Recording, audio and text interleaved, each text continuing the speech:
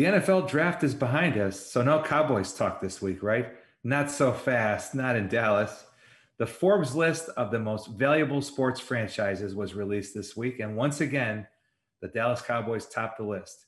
Darren Woodson, who retired as the all-time leading tackler in Cowboys history, tackles this subject and explains why that star in the helmet causes cash registers to ring. But first, did you know that Dallas's Momentous Institute is the reigning PGA Tour Charity of the Year? Mike McKinley of the Salesmanship Club of Dallas joins us to talk about making a huge impact for North Texas kids through the AT&T Byron Nelson underway now. And finally, Newy Scruggs of NBC DFW joins us to tell us what he's been downloading lately and how his 5-year plan to get back to Los Angeles has kept him in Big D for more than 2 decades. So let's drop the needle and let's go.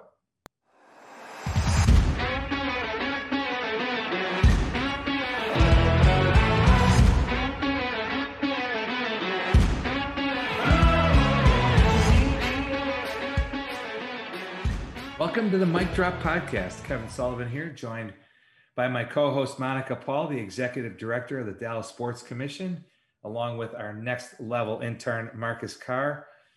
Monica and Marcus, this is episode 13 of the Mic Drop. I'm not a superstitious person. In fact, we know there are many people who do suffer from triskaidekaphobia, the fear of the number 13. I remember in my Maverick days, we drafted Mike Izzolino in 1991, I believe, somewhere in there. And he was 5'10", and his first year, he asked for number 55. And I asked him why, and he said, because I wanted a big man number since I'm a little guy. He was only 5'10". Well, then the next year, when he came back, he asked for a uniform change to number 13.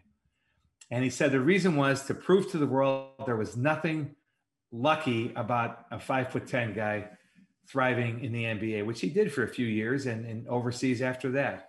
So it got us thinking here at the Mic Drop about superstitions. And of course, a lot of players have worn number 13. Steve Nash. I mean, there's Jalen Brunson right now at the Mavericks. So it's not uncommon, but it's still interesting to me why a player would choose that. So Monica, do you have any superstitions? I mean, if you're going to do a big pitch for the Sports Commission, you got a big meeting coming up with a prospective event coming to Dallas, do you have a superstition? I mean, you wear lucky shoes or lucky socks or anything? Well, Sully, I used to have a suit that I wore to any interview of a job that I was applying for or interviewing for. The problem is I never got the job, so I went ahead and put that suit in the back of the closet. It may still be there somewhere. I don't know. I need to clean the closet. But I think it's interesting, the superstition side of things.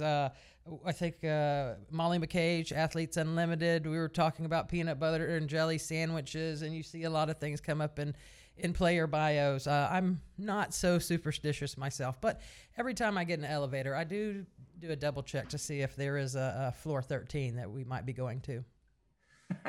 Speaking of peanut butter and jelly sandwiches, Monica, Russell Westbrook broke the NBA triple-double record last night. And his superstition is he eats 2 peanut butter and jelly sandwiches before every game, dating back to high school. And he parks in the same parking spot every day. So that is interesting going forward, you know? Yeah. Well, and Jason Terry had a good one too, right, Marcus, in his pro days, including his time with the world champion Dallas Mavericks. Yeah, so he used to wear the opponent's shorts every night before going to bed, which is, he must have the most expensive pajamas in, person history.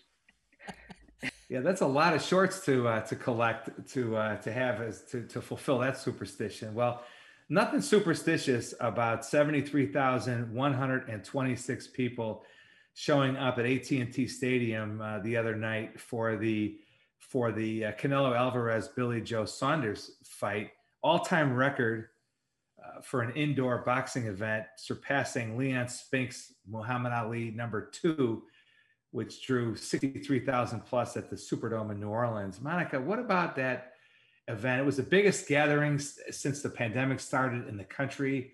It seems like we're emerging from the pandemic on a fairly steady pace now. Well, talk a little bit about the impact of that big, huge event in Dallas-Fort Worth. Well, I think it definitely got received international attention, and it's nice to see coming out of a pandemic that we're back to our Big D style of breaking records, attendance records, and the AT&T Stadium and the Jones family always trying to raise that bar a little bit. But I think it shows that people are comfortable and ready to attend events. And I've got a lot of feedback yesterday from various people, a lot of international clients of ours that are looking to bring events here. So they definitely have their eyes and ears open and excited to see that, okay, let's get back to sports in the Dallas area. So good for us, for sure. Speaking of the Jones family and AT&T Stadium setting the bar higher, we have WrestleMania coming back to AT&T Stadium. They broke the all-time indoor attendance record of, what was it, over 101,000 people, I think, attended WrestleMania a few years ago. What's the latest? I know the Sports Commission was involved in bringing WrestleMania back. What's the latest there? Well, we started our local organizing committee meetings in June. So I know they did some, back-to-back double WrestleManias this past year in Tampa. So we'll be evaluating what that schedule looks like.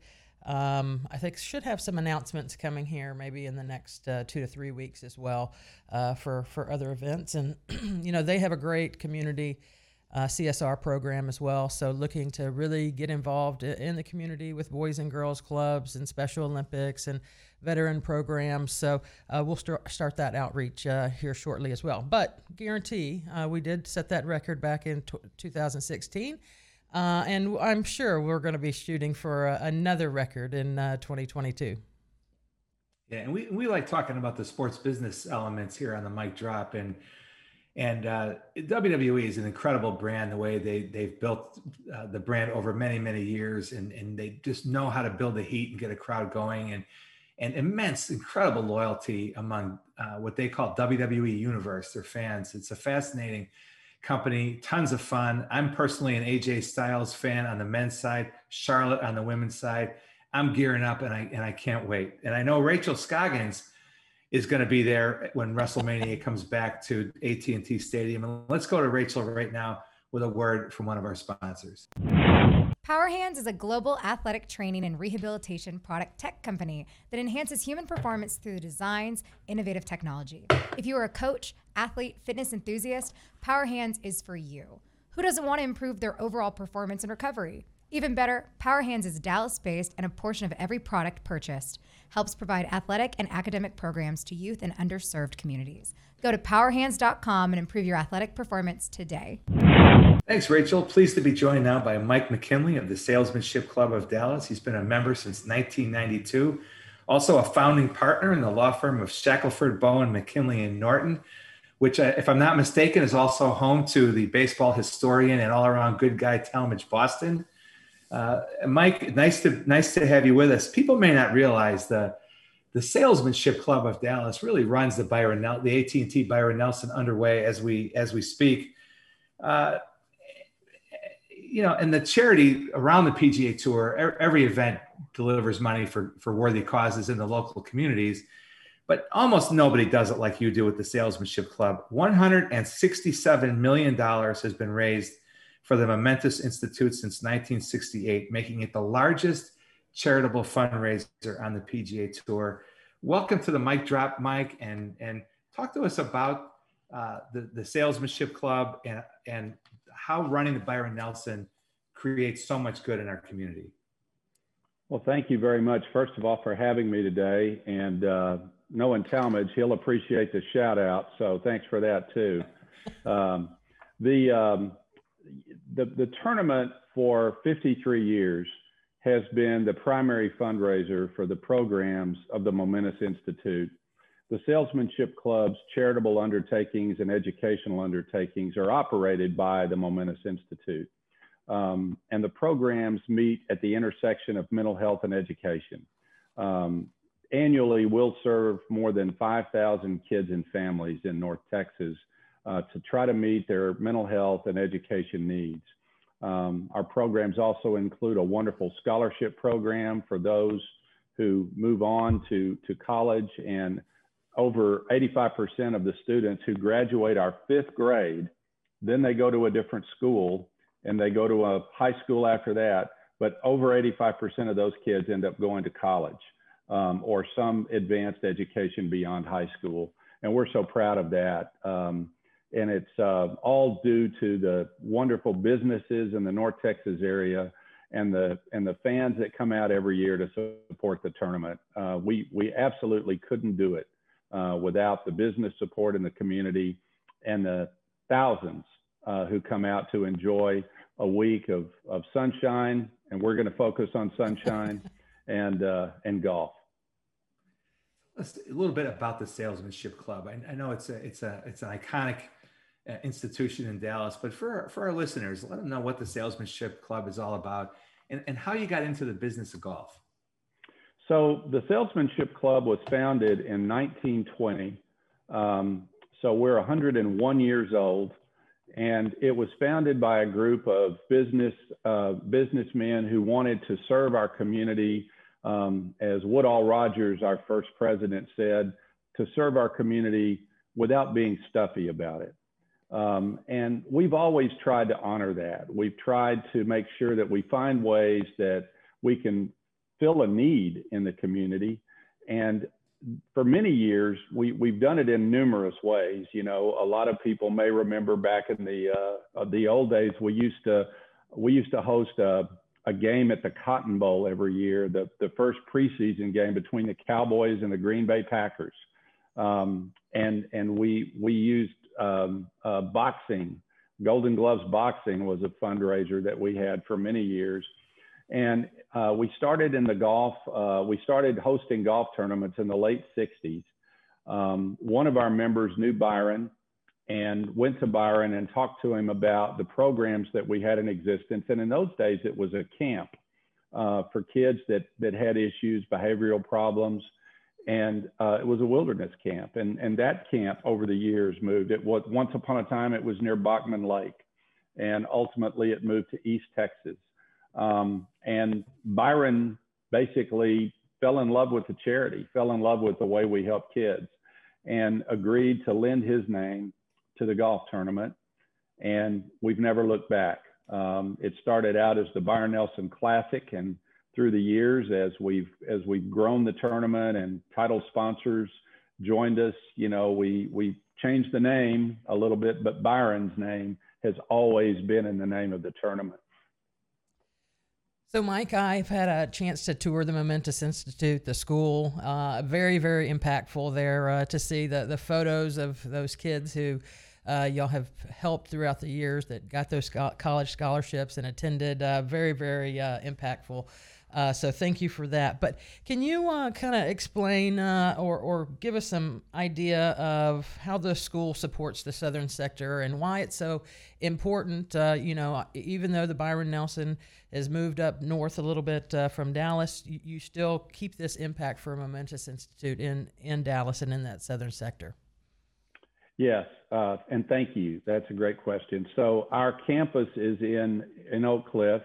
The club offices are in Oak Cliff and our school is there. In fact, our school was actually built, part of the school is contained in the old Oak Cliff YMCA building. And the city of Dallas, when we were building the school, abandoned part of 10th Street and allowed us to build across 10th Street so we could complete our school building. And then on the other side is a church. Once upon a time, it was a church. And we actually used the sanctuary, the old sanctuary building at the church is our meeting room. All of our offices are there. And the programs in the school are geared to address the needs of the community. A lot of people would tell you it's a laboratory school. We do things there like study the way kids learn. And we support their education and their learning with social emotional learning methods that our counselors have developed over the years. For many years, I think we led the way in education for social emotional learning. And there are now programs around the country that have emulated what we've done at Momentous. And you have to live in that community in order to attend the school, and you have to be below the poverty line. We do have some parents who will pay on a scale. It's not very much, but they pay whatever they can, but most of our students don't pay anything. We provide all the funding for their schooling. And this has gone on now since the late 80s. And we started out, our school went to, I believe, the 7th grade, and we are 8th grade. And as we began to figure out how kids learn and how to best address their needs, we learned that the earlier we're able to have these children in our program, and many of them, when they reach us, don't speak English, the sooner we can have an impact on their learning. So we backed it up 3 years, and we went from a school that went from kindergarten to the 8th grade to a school that now goes from 3 years old to the 5th grade. And our teachers are constantly learning new techniques, and they're working to develop innovations in education. We have a conference each year called the Changing the Odds Conference that educators from around the world attend, and they take the knowledge that we've gained in serving our community and kids that are in need and kids that are at risk, and they're able to apply those techniques and those technologies to kids around the world. So what we're doing not only impacts Southern Dallas and Dallas as a whole, but it impacts kids and families all over the world. Well, very impactful, and I really do appreciate everything that the Salesmanship Club does for our city. I didn't know it was 101 years old already, but that's pretty special as well. So I've got a few more questions here, but Mike, first I want to know, how did y'all decide on red pants? You know, I'm not sure I know the answer to that. I've seen some of the pants that our members wore back in the early 70s, and I can tell you the red pants, I would have never dreamed of red pants. I guess they wanted to make sure that people understood who the marshals were at the tournament, but these things are a lot better than what they used to wear. I know when I first got in the club, the only red pants you could find were 100% polyester, and on those hot days at the tournament, it felt like you're wearing a trash bag. But somehow we got identified with the red pants, and they stuck. And so every year we, literally suck it up and put them on and head to the tournament. Yeah, I couldn't think that too many people have a set of red pants in the closet just sitting around to put on to head over to the Byron. So, all right, last thoughts on this weekend. What's going to happen at the Byron? Well, as everyone knows by now, we're still dealing in the aftermath of the COVID tunnel. I think we're creeping out of it, but because of that, we're limited on capacity. We're excited that we believe we'll have upwards of 12,500, maybe 13,000 on site, which will be great. It'll create energy. It'll create excitement.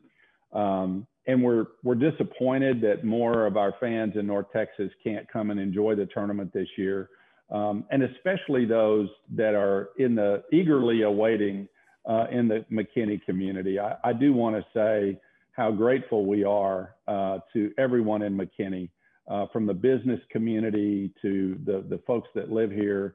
They have embraced this. They've made us feel at home. They've been incredibly welcoming. And we are so happy to be in our new home. And the kids that we serve and the families that we serve, they don't recognize county lines or city limits. There are no maps or boundaries. We serve all of North Texas, and we're a large community here in North Texas. And having this event at this wonderful facility in McKinney broadens our footprint, helps us to be better citizens and servants to our community. And we're just excited to be here. Mayor Fuller of McKinney has been one of the primary reasons that we got here. He's been just vigilant to make sure that the city was here to help us. And this is going to mean a lot for the economy in McKinney. The millions of dollars of economic development will result from the tournament being here. So hats off to the mayor for being a visionary. Hats off to David Pillsbury with Club Corp for everything they've done. No one knows how to set up for a PGA Tour event like David Pillsbury, who runs Club Corp. And of course, David Craig and our host committee here in McKinney, Brian Lockmiller, the former mayor, who's now the chairman of the Economic Development Commission. We're just excited to have something back in sports, and it's going to be so much fun to look out on that golf course on Thursday and see thousands of people walking around, watching golf and enjoying themselves. Well, Mike, thanks for joining us. By the way, we have photographic evidence that our intern, Marcus Carr, does in fact have red pants, and I think he actually wears them out from time to time, but he's a lot younger than we are. But all the best for another successful run, both out at TPC Craig Ranch, but also most importantly in the community. Thanks for all that you do at the Salesmanship Club of Dallas to help the Momentous Institute and kids and families way beyond, all across North Texas. So thanks again, Mike, for joining us, and all the best. Well, thank you so much.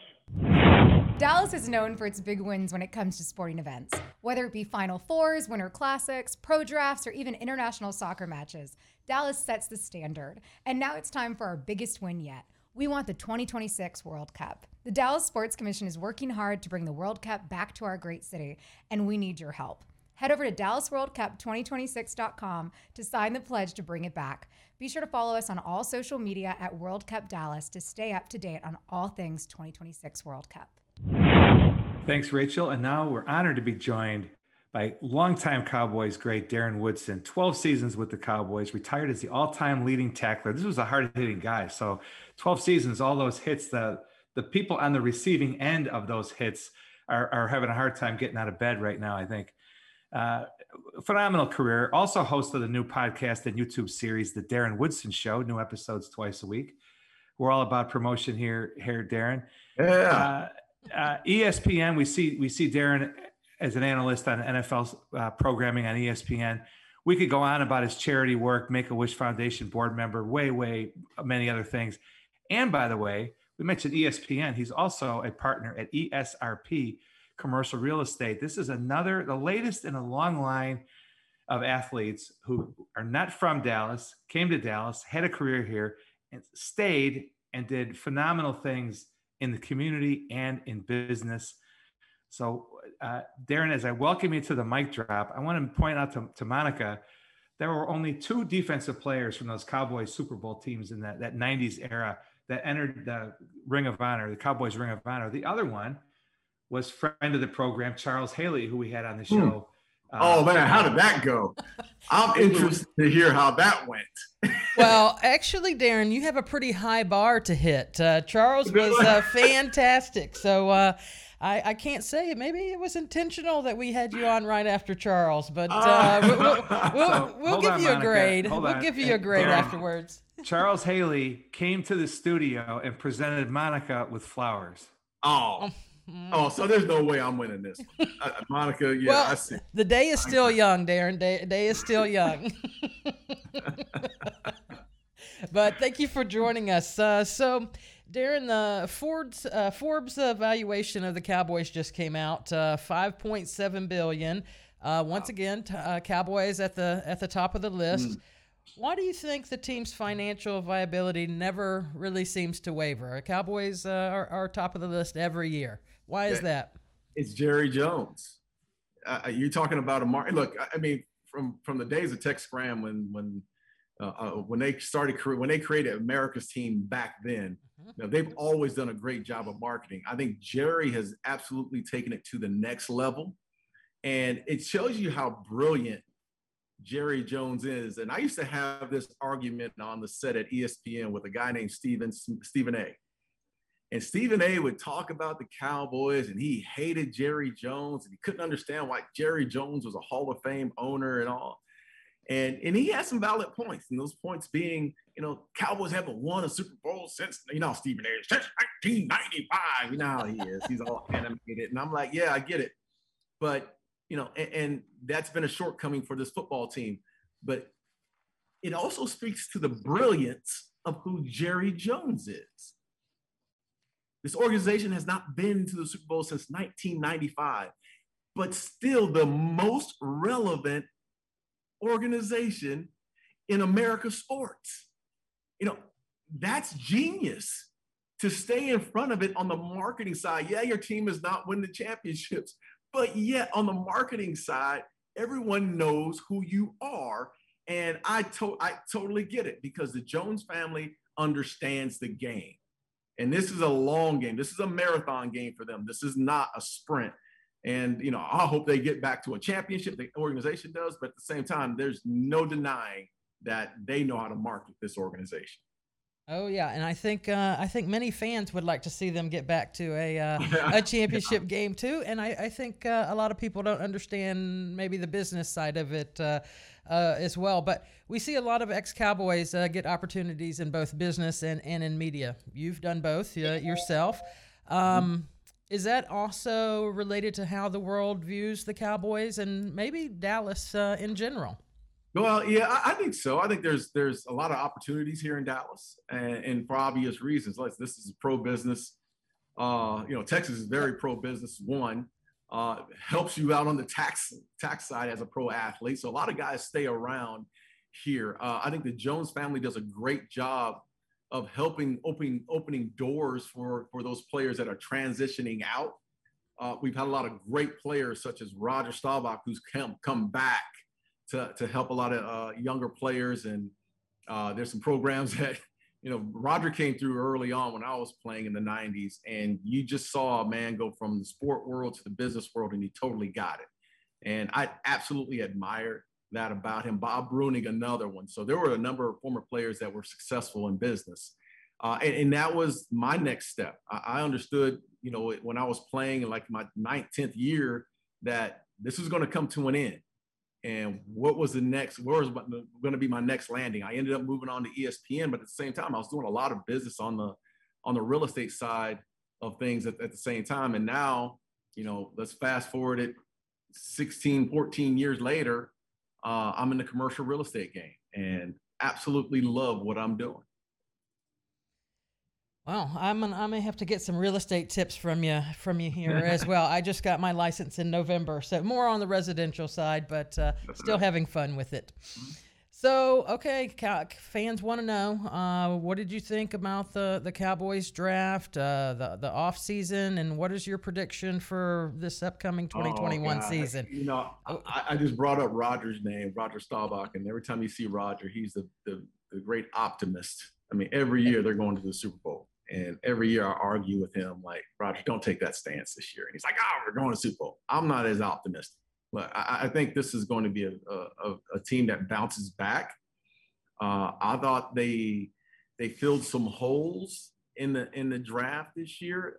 I'm not expecting those players to make a huge impact on this football team. Here's the impact. What's going to happen this year, and what I foresee. Offensive line is going to be healthy this year. And we're already seeing Lyle Collins coming back. Tyron's going to be back. You're going to see a healthy Dak. They got some young talent offensively on that offensive line. And we already know where they are skill position. They're very, very good as far as skill positions on the offense. I think they're going to have a healthy unit back out there on the football field. Defensively, that's where their holes are. And they tried to fill those holes throughout the draft. But my expectation is not that these rookies are going to come in and they're going to blow the chart. I think they get better and better as the season goes on. But this is going to be a team, new defensive coordinator that's going to keep it extremely simple. They're not going to be running a 3-4, 43, all these exotic defenses. They're going to run a 43 defense, keep it simple, stupid, like they did when back in the day when Quinn was in Seattle. Run that simple 43 defense and understand exactly where they need to be and play fast. So I think they're going to make a huge step forward defensively this year. and get some stops and possibly some turnovers this year. Now, we had a great draft day story from Charles Haley. He was in a movie theater when the 49ers were trying to get a hold of him in the pre-cell phone era. Babe Luffenberg had a funny one. You've got a funny draft day story too. You were hitting golf balls. Yeah, actually, I didn't make it to hit golf balls. I actually didn't. I was, Kevin, the year before my roommate had gotten drafted by the San Diego Chargers. His name was Floyd Fields. And he was a year above me, got drafted in the 4th round, was expected to go early second. About late first, early second. And I sat there with Floyd. It was just Floyd and I in our apartment watching the draft. And he went from the 1st round passed by, the 2nd round passed by, the 3rd round. And I was like, man, this is not good. And to sit next to a young man, and we were both young at the time, I was 20, 21, and he was 22. And we sat there and watched him fall. And it was hard, man. It was really hard. It was emotional. And he finally got drafted by the San Diego Chargers and moved on. So the next year, actually, after that draft, he sat there and he said, look, next year you're going to get drafted. We are not going to sit here and go through this. You're not going to sit here. You're going to go do something. So the following year comes up, and Floyd is at my house, comes back from San Diego. He's at my house. My mom and my sister, my family, they're all hanging out at my apartment. Floyd gives me his pager because we didn't have cell phones back then. So he gives me his pager and he says, go do something. So I got a couple buddies. We had a little lunch, and then actually we had like a brunch, and then went to the golf course. And it would have been my first time playing golf. And we pull up, and I'm about to walk in to the pro shop. Pager goes off. So I get the pager, and I'll look at the phone number. I'll walk in the pro shop, say, hey, I got to make a call. They give me the phone. Bam, I call in, and Floyd says, hey, I got some good news and bad news. I said, give me the good news. He said, you just got drafted. I said, when? He said, 2nd round. I said, awesome. I said, what's the bad news? Because I didn't even ask the team. I said, what's the bad news? He says, the team you hated the most, the Dallas Cowboys, just drafted you. And you were a Steelers fan. Oh, I was a huge Steelers fan growing up. I hated with a passion, hated the Cowboys. And I sat there and I said, you got to be kidding me.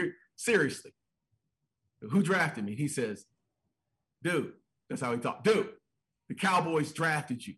And matter of fact, you need to get here in about 10 minutes because your flight is out in the next couple of hours. And I said, my flight is out. He said, yeah, I already booked your flight. You're gone. And I was like, I'm going to Dallas. Damn. Like I was happy. Then, at the same time, I was a little torn, but then, it's weird how things change. So it's weird how when a man signs a piece of paper and it's that piece of paper with a big number on it with like some commas, everything changed. Everything changed. I became the greatest. I'm the biggest Dallas Cowboy fan ever. And that all it took was signature. Little U.S. currency. Took the signature, and I was good. How has your, being a competitive athlete and a competitive person at that level, how has that helped you in the commercial real estate game? Yeah, man. Tell us what you're doing at ESRP. So ESRP, we are a commercial tenant advisory firm. Basically, we are the old Staubach company. When Roger owned his company, Roger set and pioneered the fact of having a tenant rep firm that only represents the client for office, industrial, contact center space. So he pioneered the fact of there are no conflicts. We're not representing the office or the building and the tenant. We're just representing the tenant. So he pioneered that. He ended up selling his business, and some of his leadership ended up forming ESRP. And that's where I ended up landing as a partner. How it's transitioned from what I've learned on the football field, there's so many similarities. And I think one that really has transitioned, because I was a captain for 13 years of my career. For 11 years of those 13, I was the captain of the defense. And the one thing that never changes, whether it be football or business is that you have to have an ear. You have to listen, and you have to have humility in situations where you have different people from different backgrounds, different races, and you have to understand your personnel. And the great ones like the Bill Parcells, the Jimmy Johnsons, who I played with, understood their personnel. And that I'm similar in that fashion now as a business owner. Is, you know, not everyone's treated equally. Not everyone's fair. But if you take the time and to pour into people and take the time to listen to what some of their needs are, then you have some success. And, you know, and there's a lot of, you know, the takeaways also is extreme ownership. Taking on the fact that, yes, your employees may do something wrong or they may not meet the needs of what you expect, but that's not their fault. That's on you. As a leader, that's on me. As a partner, it's on myself and the other 5 partners within our firm to understand that we have not done a good enough job of holding our hands or teaching the employees. So, and it's the same thing in the NFL. If the coaches, you know, if you lose games, it should fall back on the coaches. They're the leaders. It should fall back on ownership. They lead the organization. So, you know, you got to hold yourself to a high standard. You're the only Cowboy who played for both Jimmy Johnson and Bill Parcells. Only one. So what did you learn from them that you use today? Oh man, Jimmy knew his personnel. Jimmy knew how to build an organization. He knew how to go out and get the right coaches to handle the right personnel. And if you remember, Jimmy Johnson was at the University of Miami. He had a lot of alpha dogs at the University of Miami. They danced, they showboated. It was the same mentality with the Dallas Cowboys. As you can remember, in the early 90s, you had the Michael Irvins and the Emmets, and you had all these the Charles Haleys. You had all these personalities, and Jimmy knew how to put his thumb and motivate us at the same time, and then build a staff around that type of personality, those alpha dog personalities. So he did a great job of doing that. Bill Parcells may be one of the great minds that I've ever been around, not just in sports, just great mind altogether. He was a great teacher. He could coach every position. If it was a punter, the punt returner, kicker, quarterback, safety, he could teach every position. And he spent time with the players, not just on the field, but off the field in the locker room, and took on that dad persona. Like he'd rail you now. Things are going bad. He'd always say, hey, it rolls downhill. So I was the first one as a captain to get it. And then it rolled downhill for me. He didn't use those words, but he said it rolled downhill. So that's how he managed his teams. But he spent a lot of time in pouring into the players and getting them to understand, you know, the model and the protocol of what he's trying to get accomplished. When you and I met one time, Darren, and Susie Whaley was there. Yeah. Tony Fay, we had a PGA of America event in Frisco. And Susie, you exchanged business cards, I think, with Susie, one of the great golf coaches, instructors ever, and the current past president of the PGA of America. Mm-hmm. And she invited you to come to Florida for a lesson. And I ran into her later, and I asked her, did that ever happen? And she said you were incredible and how much fun it was and how quickly you picked everything up. And so what do you remember about that? And how's, you know, we got the Byron going on right now. We got the PGA of America moving here. What kind of shape is your golf game in right now? Oh man, look, Susie was gentle and she was nice. She gave me some great pointers. And actually I did pretty well with Susie. I mean, as long as I was with her, as long as I was handcuffed to her, I was bad, but I was okay. I got better that day.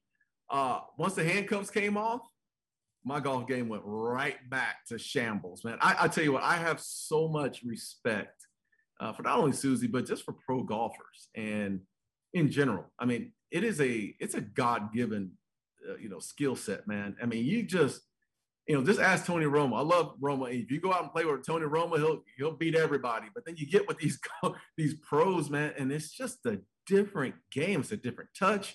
It's a different approach.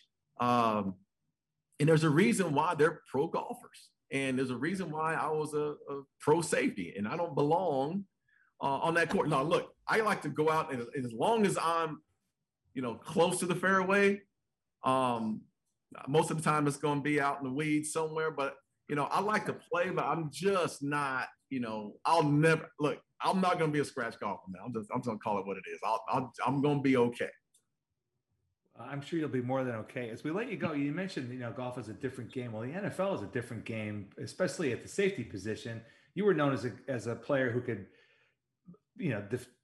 cover the run game, defend the passing game with equal skill. But the game is different now with the hitting and the rules, which are all, I'm sure you think that some of the changes are good, but what do you think about the game today, and how would you approach it today? Well, you got to change, man. I mean, I know like the old heads are always upset, and, we're always complaining the game is not the same. And, we're all the old dinosaurs complaining about every little thing that, the physicality of the game. Yeah, it's not the same, but we also have to understand that everything changes. And in the 70s were different than the 80s, and the 80s was different than the 90s. And the game has evolved, and the game has evolved for obvious reasons. A lot of lawsuits, a lot of head injuries. Players were veteran players, and those former players were suffering from the head injuries. So the league had to clean it up, man. It is what it is. And I think we just have to understand that the league had to try to clean the game up as much as possible. Look, it's an offensive game. And, back at, I'll say back here, I go with my dinosaur talk here, but back in my day, we were physical with the receivers. We could hit the quarterback up high, down low, didn't matter. So the quarterbacks that were playing, pre-2005 or whatnot, were quarterbacks that had to deal with a lot of people around their legs, a lot of people around their head. You get hit to the head or whatnot. And they had to deal with a lot of that. Nowadays, you don't have to deal with that. I mean, players can't go up high and they can't go down low. So the quarterback is in more of a safe zone. The wide receivers can't be touched after 3-4 yards. You can jam them a little bit, but that's about it, man. It's so the game is definitely off an offensive football game. Scoring points means more crowds, and the NFL gets it. And the ownership who are in power absolutely get the fact that they want to fill those seats. It's a business, and the way you run a business is the offense has to put points on the board for people to view. Well, as we let you go, Charles, thanks for joining us here on the Mic Drop. You just called me Charles. You called me Charles Haley. Where's Monica? Where are you? I got you. I'll take care of that, Darren. No. We gotta get Jay in the studio to edit that out. Yeah. So thanks for joining us, Darren. Really appreciate it. We'll be watching you on ESPN. We'll be listening to the Darren Woodson Show and watching it on YouTube. Thanks for all you do in the community with Make-A-Wish and so many other great causes, and continued success with ESRP, commercial real estate. Thanks for you had a couple good mic drop sound bites in there. We really are grateful for the time you gave us today. So thank you. No problem, man. Thanks for having me on. Looking to get out of the house in a safe way? Try having a relaxing weekend at the spa or a fun family staycation for spring break. The Omni Dallas Hotel is right in the heart of downtown, within walking distance to some of the area's best restaurants and unique shopping. The Uptown Terrace Infinity Pool is a family-friendly retreat during the day and a great place to watch a romantic sunset over the Dallas skyline at night. Go to omnihotels.com/Dallas for the best offers and plan your post-quarantine staycation today. Because why? Big wins happen here. Thanks, Rachel. And now, what a blast it'll be to spend some time with Newy Scruggs. Since April of 2000, he's been the big cheese over at NBC5, KXAS TV here in Dallas. You see him weeknights at 6 and 10. He's got the big Sunday night show. Emmy Award-winning Newy Scruggs, or the Emmy Award-winning New Dog, I should say. But, Newy started out, he wasn't always big time. He started out in Florence/Myrtle Beach. Folks, that's the number 97 market in the country. He's come a long way. Austin, Cleveland, LA, Dallas, and we're so glad that you're to have you here. Newy, what was your plan to come here and stay here for 21 years? No, not at all. And actually, Florence Myrtle Beach was 138 when I started there. So it's grown, it's improved. People have moved down to South Carolina. They want to live in the Grand Strand, but it was not that at the time here, but I always joke with people, this is year 21 of my 4-year plan to go back to Los Angeles. But I used to live in Austin. And so I remember running into you and Tony when you guys were working for the Mavericks. That's right. We to always used to say, yeah, and our strategy was to be, now Austin's a big market, but our strategy was always to be nice to the reporters in the other markets, because you never know when they were going to be in Dallas. And that was all on purpose. And sure enough, Blake Olson ended up at Channel 11, and we used to let him come to games when he was in Tyler. And one day we were out at DFW welcoming Samaki Walker, I think it was, after the draft. And David McDavid was there as a part owner to greet Samaki at the plane. And Blake said, "Hey, Sully and Tony were nice to me when I was in Tyler. These are good guys. Don't fire them." So the strategy worked out. What have you? Good old Blake Olson, man. There's a blast from the past, huh? Yes. I knew Blake when he was in Tyler, and his brother was working at Channel 11. Brian was working with Kurt Menefee and Tim Matthews over at Channel 11 way before they became, the CBS affiliate. So yeah. I remember those days for sure. What have you come to love most about being a Dallasite? I grew up a Cowboy fan, so to be able to go to Texas Stadium and walk down, the ramp and go into that beautiful stadium meant so much for me as a kid growing up, loving Roger Staubach and Terry, and all the great guys who were there.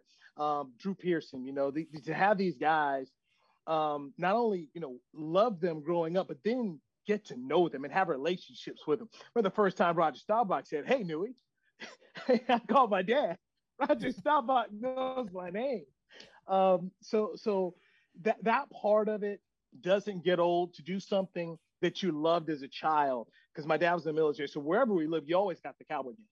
So to be able to do something that you just used to do as a kid and think about, and to be able to be paid to go do that has never, ever gotten old. So that part for me, I always tell people, to live out your dreams is really cool. To see Drew Pearson as a kid become my co-host for 13 years at Channel 5, and many nights about why he wasn't in the Ring of Honor for the Cowboys and why he wasn't in the Pro Football Hall of Fame. And me to say, Drew, it's going to happen one day, man. Your dream deferred, not denied. And then to think that this summer, get to go to Canton and see Drew Pearson get in the Pro Football Hall of Fame. Now, these are moments like this for me that are just incredible. And just to know that I have lived a dream and carved out the life that I will live, to see some of these pretty cool moments it's fun. All right, Newy, this is the portion of the program where Monica and I ask our guests, what are you downloading lately? So tell us, what are you streaming? What are you downloading? Well, I am currently Green Lights by Matthew McConaughey. Oh. And that is just a fantastic book.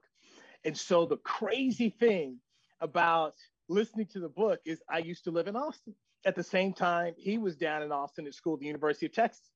I always used to go to this place on 6th Street called Catfish Station. That was the black bar that was down there. So all of us went down to Catfish Station.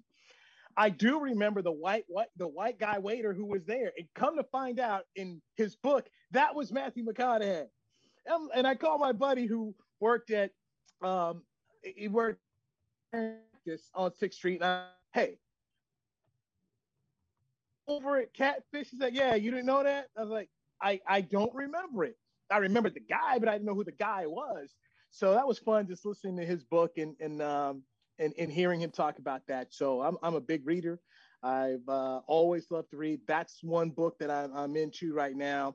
Ryan Holiday, Stillness is the Key. I kind of go back and just check that out. Also was listening to the 33 Strategies of War by Robert Greene, and just so I'm constantly just trying to feed my brain of new stuff. One of my favorite books that I'm reading right now is called Why the Best Are the Best by Kevin Eastman. who was with the Boston Celtics. I got the first know of Kevin when he was the head coach over at UNCW before he went over to replace Kelvin Sampson at Washington State. And so he's got these just 25 words over the years that he's learned from people and why it makes him so good. And one of the words he talks about is trust. And so you can relate to that with your time with the Mavericks, who deal with the 3 J's of trust. He said, trust is earned through time, proof, and consistency. And if you don't have that, you can't have trust. Now, somebody's got to show it to you over time. Somebody's got to show you they're consistently doing it. And then they got to show you the proof. And I'm sure you saw that even in the White House when you're working with people, you're trying to trust people, because in an atmosphere like that, trust is really hard to come by. So when he talks about that as we know, a word that why the best are the best and how they use it and how you have to use it in your life, I thought was really cool. Yeah, trust is earned, not deserved, and takes time. I mean, interesting stuff. 2 really good recommendations there. I also read Green Lights by Matthew McConaughey and thought it was just an awesome read.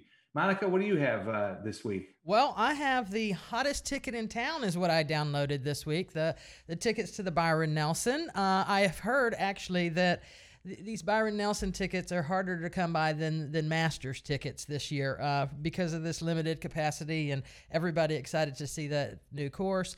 I'm also going to start Cruel Summer. I hear it was filmed here in Dallas.